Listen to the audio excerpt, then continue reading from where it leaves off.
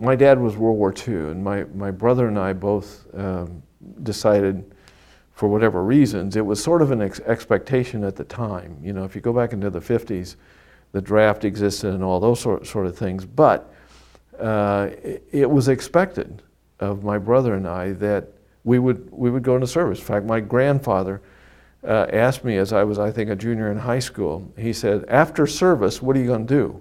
I mean, it was expected, you know. And so I'd do it all again if I could. I mean, I loved every day of it, some days better than others, and it wasn't without, you know, some fear and trepidation at times as well. I mean, you know, war's not a fun thing to be in. But the thing that you always felt in the military, that I always felt, and if somebody didn't feel this, that's when they usually looked for other options. Either you were part of a team doing something significant, and secondly, that you, as part of that team, you were recognized as an important cog in it. So you were significant. What you were doing was significant, you were significant. If you didn't feel you were significant or what you were doing was significant, that's when people went someplace else. So that's the important thing here. I retired from the military and I went to work for the city of Lakeland, worked for the city of Lakeland as department head. And I try to apply those same things to the employees that work for that idea. What you're doing is significant. You know, if it's not significant, we'll find you something more significant to do. Or maybe it's time for you to look for something else if we can't satisfy you here. But the thing in working with veterans, the thing I was looking to do here is we don't. There comes a point with some groups, and I don't care whether it's homeless or whether it's the disabled or whatever. There comes a time when a lot of people exhibit sympathy toward these folks. Veterans don't want sympathy. You know, the veterans. That's not the way to view veterans. What you know, my approach to this whole thing is, one is, you know, if there's things that you need that can be provided to assist you, then and you're otherwise entitled to that, or you've earned that help, then fine. Well, you know, we should help. But the other side of that is you have an obligation too. You have an obligation to give back. Just because you wore the uniform for 2, 3, 5, 15, 20, 35 years doesn't mean that you're owed something, you know? You still have an ability to serve. And now you're in the community, you owe the community some of the benefits of your experiences in giving back. And that's kind of what I try to do here in working with others, is provide a forum, an opportunity, an open door, if you will, for how they can become involved in the community and make contributions to the community. Again, this kind of goes back to part of the issue you talked about before, or you asked about before, about civic responsibilities, duties, responsibilities, things like that. Okay, you're an example of that. I mean, when you look at the young people today that are serving in the military, this hasn't always been true, but it's more true than false.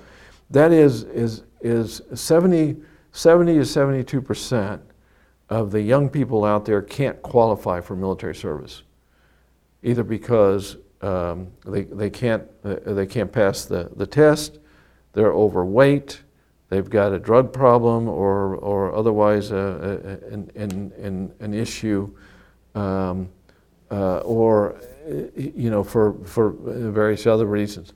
70 to 72% can't qualify for military service. So immediately what you've got is you've got sort of what you might call the kind of the cream of the crop that go off to military service, at least within their cohort. Those are probably, on average, they are better educated, you know, able to know what an honest day's work is about, and things like that. So when you recognize that, then to say, well, we're going to treat you like a kindergartner, no. You're the one that needs to take the lead. You've learned about leadership in the military. You've learned about what it is to become involved in things, take responsibility, carry through on a mission, things like that. You've learned all those sorts. Now take those same lessons and apply them to the community that you're now living in. And it doesn't matter whether you've had, like I say, whether you've had 4 years or 40 years of military training and experience. You still have a valuable asset there that can benefit your community and help carry out your civic responsibilities, which in itself then go back to help build that idea of what civic duty, civic responsibility, and to some extent understanding what civics is all about. Yeah, we here in the county, as in many counties, we have what's called a Veterans Treatment Court, and clearly a number of the veterans that show up there that are handled by the Veterans Treatment Court are veterans who have deviated from between the white lines for various reasons. It may be a drug issue, it may be alcohol, it may be domestic violence, it may be petty theft, those kind of things. And these are clearly individuals who in some cases suffer what I referred to earlier as not being significant or not being involved in anything significant. And to some extent they feel lost and forgotten. And some of them are still suffering from the experiences of combat. And those things don't go away at all. They're still there. They're sometimes just below the surface, but they're there. Those experiences, when you see heads blown off and arms and legs blown off, I mean, you don't forget those images, and particularly if they're friends of yours or people that you've been associated with. And this is what some of these folks have gone through. So part of what we try to do there is exactly what I referred to, is make them feel significant. We pair them up with a veteran mentor that they can relate to, that in some cases have served during the same periods of time, and help carry them through the program that we have that will allow them to, if it's drug testing or if it's in residence treatment or whatever the case may be, so they have a mentor that's kind of going to help them through that process. Be a kind of a shoulder to turn on, somebody to lean to, somebody that will contact them, how you doing, encourage them, make them feel like they are significant and what they're doing is significant. And if it works out, they can have their probation suspended or reduced. They can have some of their court costs reduced through community service and things like that. And we also will help them, if it's a job, we can point them in the direction of here's avenues where you can find employment. At the same time, we're in contact with employers that say, hey, here's guys that or gals in some cases that may need that little extra care. Here's what they've done. We think they're on the right track now, and give them a chance. And so putting them back in. So those are, and there are success stories that we see. Sometimes I'll see some of them at Walmart or someplace, and how are you doing?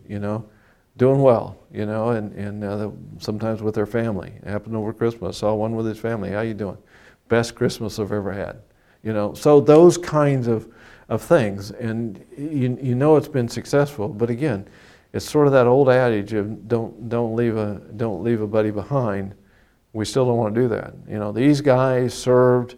There was something that made them raise their right hand and take that oath, and so it's still there. It just sometimes gets buried a little bit, and we have to uncover it and get it back out there so they understand that they're still significant, still doing something important.